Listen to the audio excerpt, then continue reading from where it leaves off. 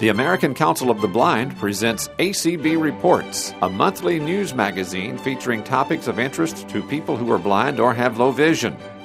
I'm Mike Duke. This month, meet talking book narrator Ray Fouché. Welcome to ACB Reports for September 2022.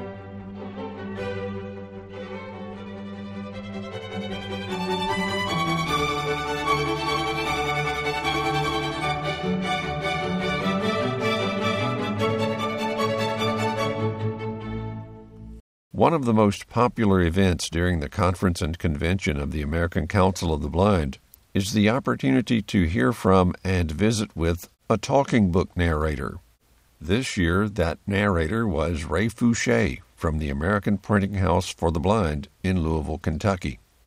A Louisville native, Ray Fouché began his career in his hometown at WDRB-TV in 1981. He became a talking book narrator at the American Printing House for the Blind in 1984 and was the recipient of the American Foundation for the Blind's Alexander Scourby Award for Nonfiction in 1995.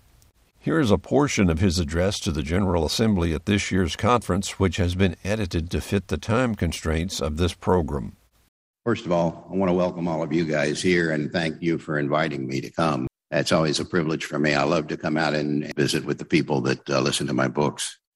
So let's just go back and begin at the beginning. It was 1982, so we're talking 40 years ago now. It sounds like a long time, but it seems like it's no time at all. But I was working for a local TV station in Louisville. I don't know if any of you go back this far, but we had an announcer named Jerry Fordyce.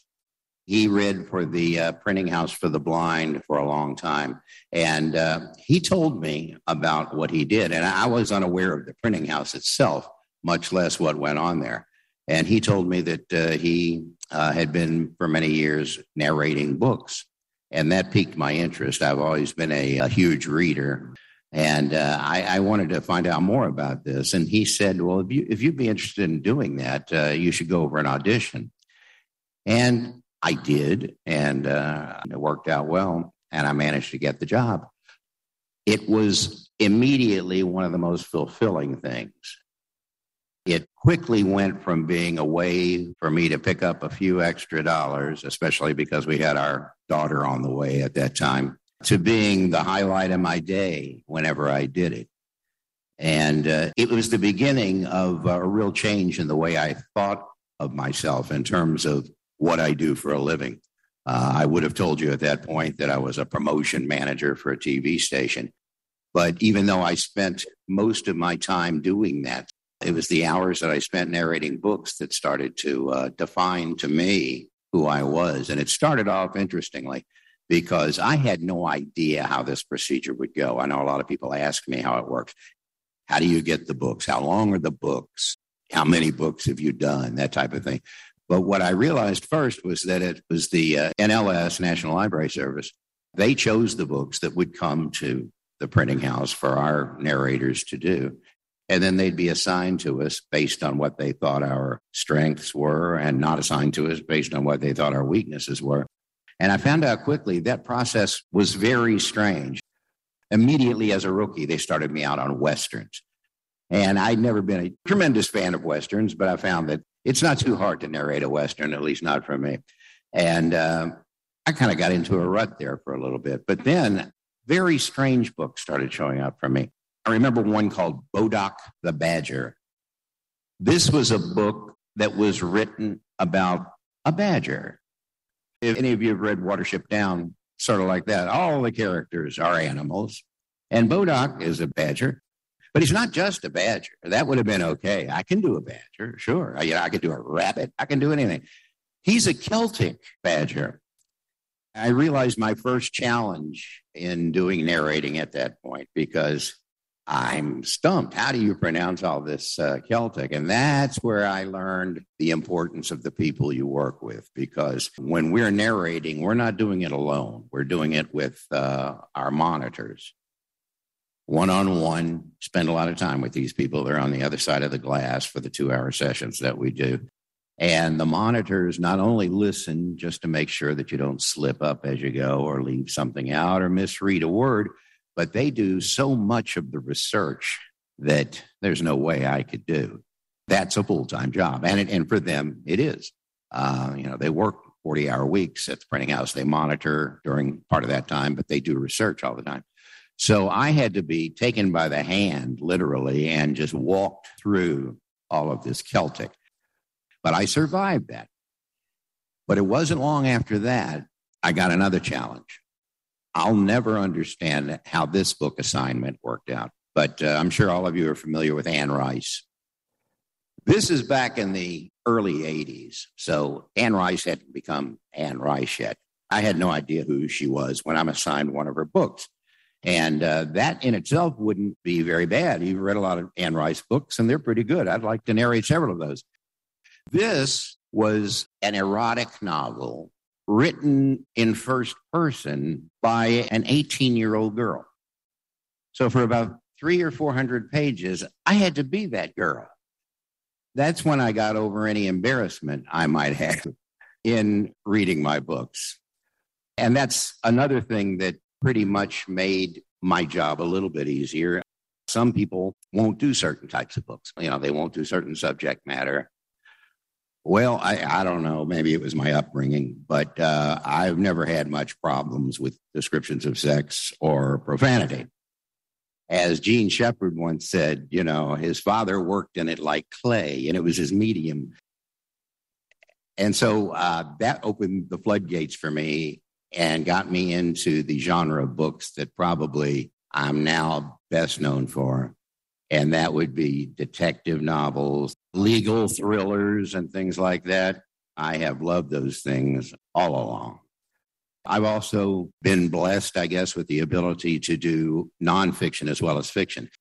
Some people are masters at nonfiction, but they don't have any feel for for lack of a better word, acting that goes into fiction. And then there are other people who are trained actors who that comes second nature to them, but for some reason, they don't have an affinity for the nonfiction. But since I came in with no experience whatsoever, I didn't know what I couldn't do. So I said, I can do all of that. And that's what I did. I've also found out, though, that it isn't just a question of going in and reading, which sounds pleasant enough, and it's not bad, but sitting in a chair for 2 hours and not moving and just reading can be a little bit physically stressful. But I also found out the nasty side of the coin, which is going back and doing corrections. The very first book that comes back, I was told, we have your corrections. We're going to do those today. This was from my first book, and we did do them that day. And we did them the next day. And we did them the day after that. And then I realized, I should be more careful while I'm doing my reading because the clock is running here. I'm not making any money off of this. But luckily, I have gotten to be a whole lot, I think, more accurate in my read through the first time. And like I say, a lot of this has to do with your monitor and how attentive they are. If you've got a good monitor, you don't want to give them up. They're great, and they're part of the whole team that makes it all come together. I did all this for about 6 years, and I was a happy guy. But I wasn't really happy in my other job at that point, and I left and went with a different company.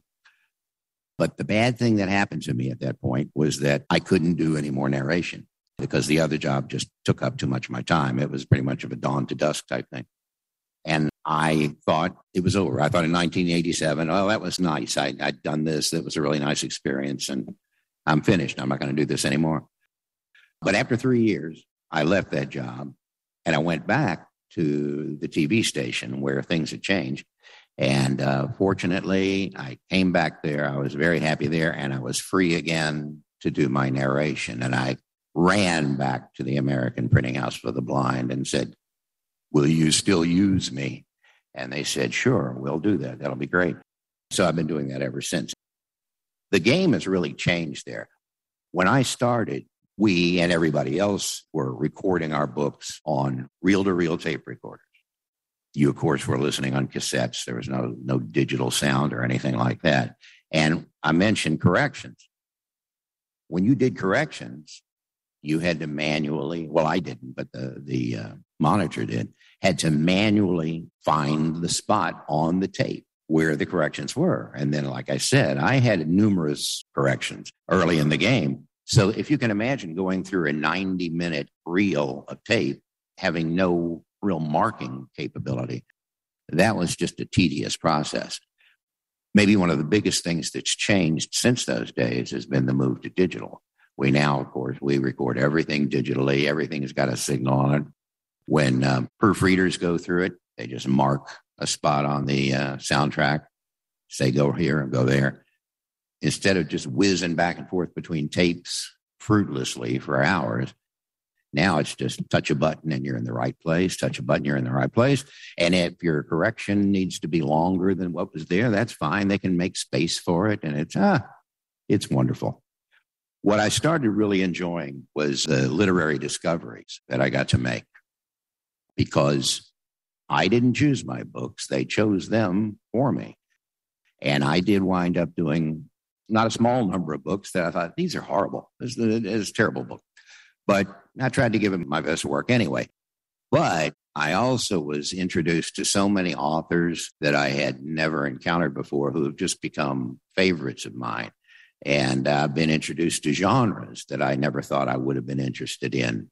It made me realize that everybody should have to do what I do, at least, maybe for a year in their lives, if they're interested in reading, just to be told what to read, and not told what to read by somebody trying to indoctrinate you with a particular thing, but just here's a Western by, a Western written by a Scandinavian, or a topic in nonfiction that you would have never touched on. And you wouldn't have thought, if you were looking at a bookstore, you wouldn't even pick up the book because you'd think, I'm not interested in deep sea diving.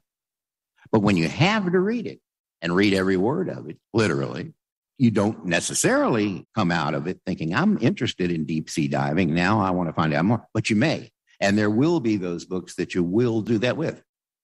So it really made me somebody who I'm kind of a pest with my friends. I'll encounter a book that has that effect on me and I'll make them read it. You have to read this book. I'll go on Amazon and order a book for them and have it sent to their house. Some of the authors that I discovered that I really loved, Ed McBain. A lot of you have listened to several of those books, the 87th Precinct books. They're so good. I was aware of the 87th Precinct as a concept because I know it was a TV show back in the 60s. But that's the extent of what I knew. And then I got these books, and I really loved them. I just thought they were wonderful. I discovered Robert McCammon. He did a book called Boy's Life. People ask me, you read all these books, what's your favorite book? I don't know if I have a favorite, but that's the one that kind of comes up in my mind most of all. If you've never read it, it's really a neat coming-of-age novel, sort of a Stephen King-ish type thing, although I don't want to say it's really like a Stephen King novel, but it's got elements of supernatural qualities. The main character is a 12-year-old boy in 1963 living in the South, which was me, and so it's really neat. Switch from that kind of book to P.J. O'Rourke. He's a conservative political columnist, or was. He just passed away a few months ago. And I would really not have thought I'm going to like this at all. But he also happens to be one of the funniest writers I've ever encountered. He did a book called Parliament of Whores. It's about Congress. It was the first book that gave me trouble narrating because it kept making me laugh out loud while I was doing it. But he's an interesting author for sure. He's one of the founders of the National Lampoon magazine, if you guys were familiar with that back in the 70s. Kind of a complicated guy. Conservative. You'd think he'd be a liberal, but he wasn't. But no matter what he was, he made me laugh. But I also came to know the guy who's become my very favorite author, and that's Lawrence Block. Again, private eye novels. Everything he writes is not private eye novels, but he's best known probably for his Matthew Scudder series. And talk about a character. It's really, really, really good. And the character ages over the years, just as Lawrence Block has aged. He always is pretty much Block's age whenever he's writing. When a character exists like that over the space of 40, 50 years, which Matt Scudder has, it's really interesting to follow it. And I've been lucky enough to do most of those books. They've been a lot of fun. The Green Mile. Stephen King's book. I've done a couple of Stephen King novels, but I haven't done too many. But that's a tremendous tale, really good. Probably one of the very best books I've ever done. Candyland. That is a book that has the little gimmick that it's written by Evan Hunter and Ed McBain. Now, if you know Ed McBain, you know that he is Evan Hunter. Ed McBain was the pen name of Evan Hunter. Evan Hunter wrote serious novels like The Heart is a Lonely Hunter, and Ed McBain did the police procedurals. Candyland is one where the first half of the book is pretty much a psychological type introspection to this guy, and that's Hunter who writes that. And then at the end of that portion of the book, a murder has been committed. And then in the second half, Ed McBain takes over, and the cop solved the mystery. I like little twists like that. It lets me have fun while I'm reading. But everything doesn't have to be great. One of my favorite things to do, too, and it's total junk, The Executioner is a series of men's adventure books. There's a guy who just, he's an unbelievable action hero who goes running around and, blowing up all the bad guys, destroying the mafia. They're so much fun. I love those, and I can do those in my sleep. It's really cool. But a lot of my friends will ask me, how many books have you done? And all I can tell them is that I know I've done over 1,000. I don't know the exact number. One of these days I'll get a count there. My favorite dumb question is, well, how long is a book? How long is a book? How high is up? I don't know. There is kind of an estimate. You kind of know what your average book is. I finally decided an average book over my years would be like about 6 sides, and a side was what used to be on the side of a cassette, 90 minutes. So if an average book was 6 sides, that would mean that the average length of a book was about 9 hours. 9 hours is 540 minutes. And that would mean that in 1,000 books, I have recorded 540,000 minutes. And you divide that by 60, that's 9,000 hours. And so that comes out to about 375 days. So if you took all the books that I've read and just flipped on your machine and sat back and went into suspended animation and listened to every one of them end to end, you'd spend about a full year and maybe an extra 10 days or so doing that. And that shocked me because I realized that I have recorded that much stuff. So that's more than a year of my life, a literal year of my life of just talking that's now recorded and out there. It's very strange. And it's probably a low estimate too. So then the question comes up, people will ask me, how long do you think you're going to do this? Well, I don't know if all of you will remember, but we had a narrator at the printing house. His name was Roy Avers. Roy was a very popular narrator. He was also the first winner of the Alexander Scourby Award back in 1990. He was a real Western king. Roy was 82 when he died. He read up until the last few months of his life because he was, in good health most of that time. Mitzi Friedlander, she was a friend of mine. As a matter of fact, her son is a good friend of mine. She had been reading at the printing house since the 40s when I started.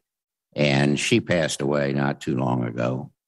And she read up until the time she couldn't anymore. She died at 91. And then there was Terry Sales.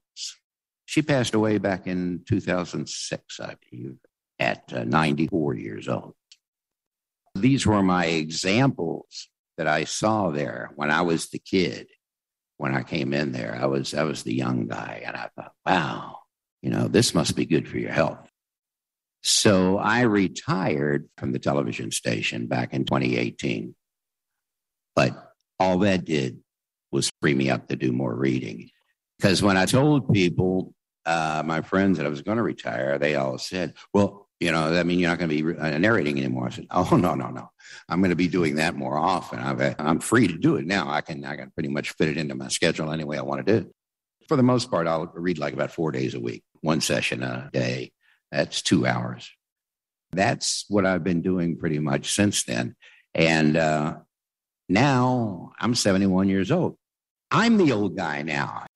I come in there and there's these younger people now I'm thinking, who is this? I've never seen these kids before. But they're the new narrators. But I figure I've probably got several more years left in me. If I've got any of the Roy Abers in me, or the Mitzi Friedlanders, or the Terry Sales, So maybe if I'm lucky, I can get my total up to maybe 2,000 books if I can pull it off. I hope you'd wish me luck in that. I was asked if I would answer some questions, so I'd be happy to do that if anyone has any. This is Michael Byington from Kansas, and my wife is also a talking book reader. We love your work. The question that comes to my mind is, lately, of course, we've been seeing more and more commercial audiobooks that are adapted to NLS revisions, and they're wonderful too, and they're also good readers, but are they eventually going to squeeze you guys out, or is there going to continue to be a stable of wonderful talking books readers that are specifically serving us with the books that are not available with commercial audio? I can't give you any official statement about the intents of the printing house and the other places that do books for NLS, but I know that the printing house itself is expanding. It's not just expanding; it's Braille operations and things. I mean, we're talking about a major expansion, a big multi-million-dollar thing on it. But they're also expanding the studios for recording. So they're fully invested in doing this. But it is a really good question because the game is completely different. 20 years ago, you had some audiobooks, but you didn't have very many, and they were, for the most part, abridged. We didn't get into complete unabridged recordings until relatively recently. And that is a competition. But at the same time, it's a competition for people who can cough up the money. And what the NLS program is for is not to make money and to expand the world of recorded books to, everyone, regardless of their financial situation. I think that will always exist. And we've managed to play off of it a bit because the two worlds, as you say, have come together in that we now put their books out, but we package them with our opening and closing announcements. And so we're not throwing the baby out with the bathwater. Somebody's already recorded the book. There's no reason really for me to record it.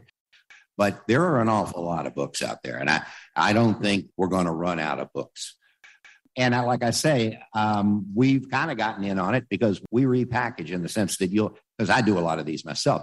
They're called conversion announcements. And they're the announcements that you hear at the beginning and the ends of those books, which tell you that this is a recording done not by us, but by someone else.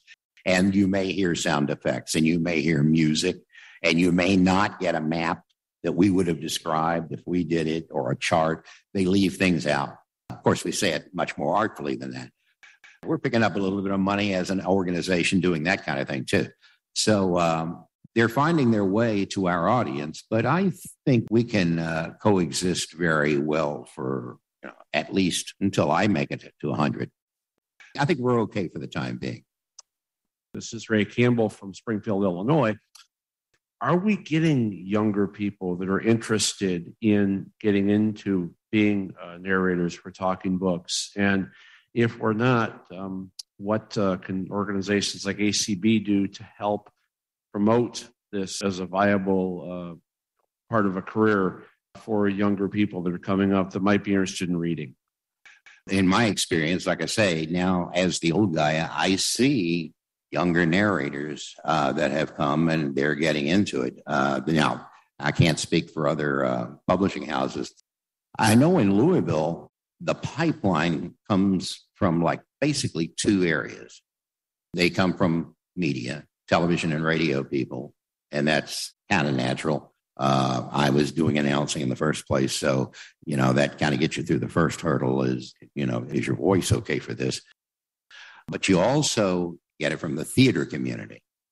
An awful lot of our narrators come from either community theater or with Louisville, we have Actors Theater of Louisville, which is one of the biggest and best organizations theatrically in the world. And a whole lot of people, very good people. Mitzi was one of those people I know. have become a part of that Actors Theater family. And actors being actors, schedules are such that it's not a 9-to-5 job, so you're free to do other stuff during the day. And I think a whole lot of those people have found that narration suits them very well. And when I was talking about different kinds of books, they're great to do fiction because they're doing fiction all the time. They know how to emote and not over-emote, which that's kind of a tricky little thing, because I know a lot of narrators I've heard got criticized for being too over the top with their voices, trying to do voices. But at the same time, I'll hear the criticism that somebody's too bland, everybody sounds the same. It's a very thin line to walk so that you can differentiate characters, but you're not doing caricatures. But so far, so good. And believe me, you're all very special people to me, too. There are two things, aside from the actual work I do itself, that I've really come to love about this opportunity. The primary one is the feedback that we get, because we get a lot of feedback. Our readers are not people who just sit and take the product they're given and don't tell you about it. We hear when people think that jobs are substandard or how they can be improved, but we also hear, and this is what's good, a lot of times all people will do is complain and they won't do anything else. But we hear from people who are very grateful for what we do. And it's tremendous when you hear somebody give you a call or write you a letter and it says, you're really important to me because I really like falling asleep listening to your narration at night. I think, wow, that's just really, it really is. You're actually realize that you're in these people's lives. And it's important. Any job you do, you want to feel like what you're doing means something. And the feedback that I get and that we all get is that kind of feedback. And the other thing I really like about it is the opportunity to come and meet face-to-face all of you people. It doesn't happen nearly often enough, but it happens often enough that I really enjoy it. It's a very rewarding activity. Thank you. That was talking book narrator Ray Fouché from the American Printing House for the Blind in Louisville, Kentucky. He was recorded during the annual conference and convention of the American Council of the Blind in Omaha, Nebraska on July 5th, 2022. His presentation was edited to fit the time constraints of ACB Reports. You've been listening to ACB Reports from the American Council of the Blind. ACB Reports is heard each month on audio information services across the United States and worldwide on the ACB Media Network, acbmedia.org. The show is produced at Radio Reading Service of Mississippi, a service of Mississippi Public Broadcasting.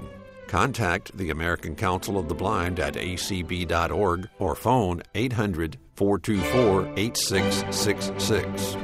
Thanks for listening, and please join us again next month for another edition of ACB Reports.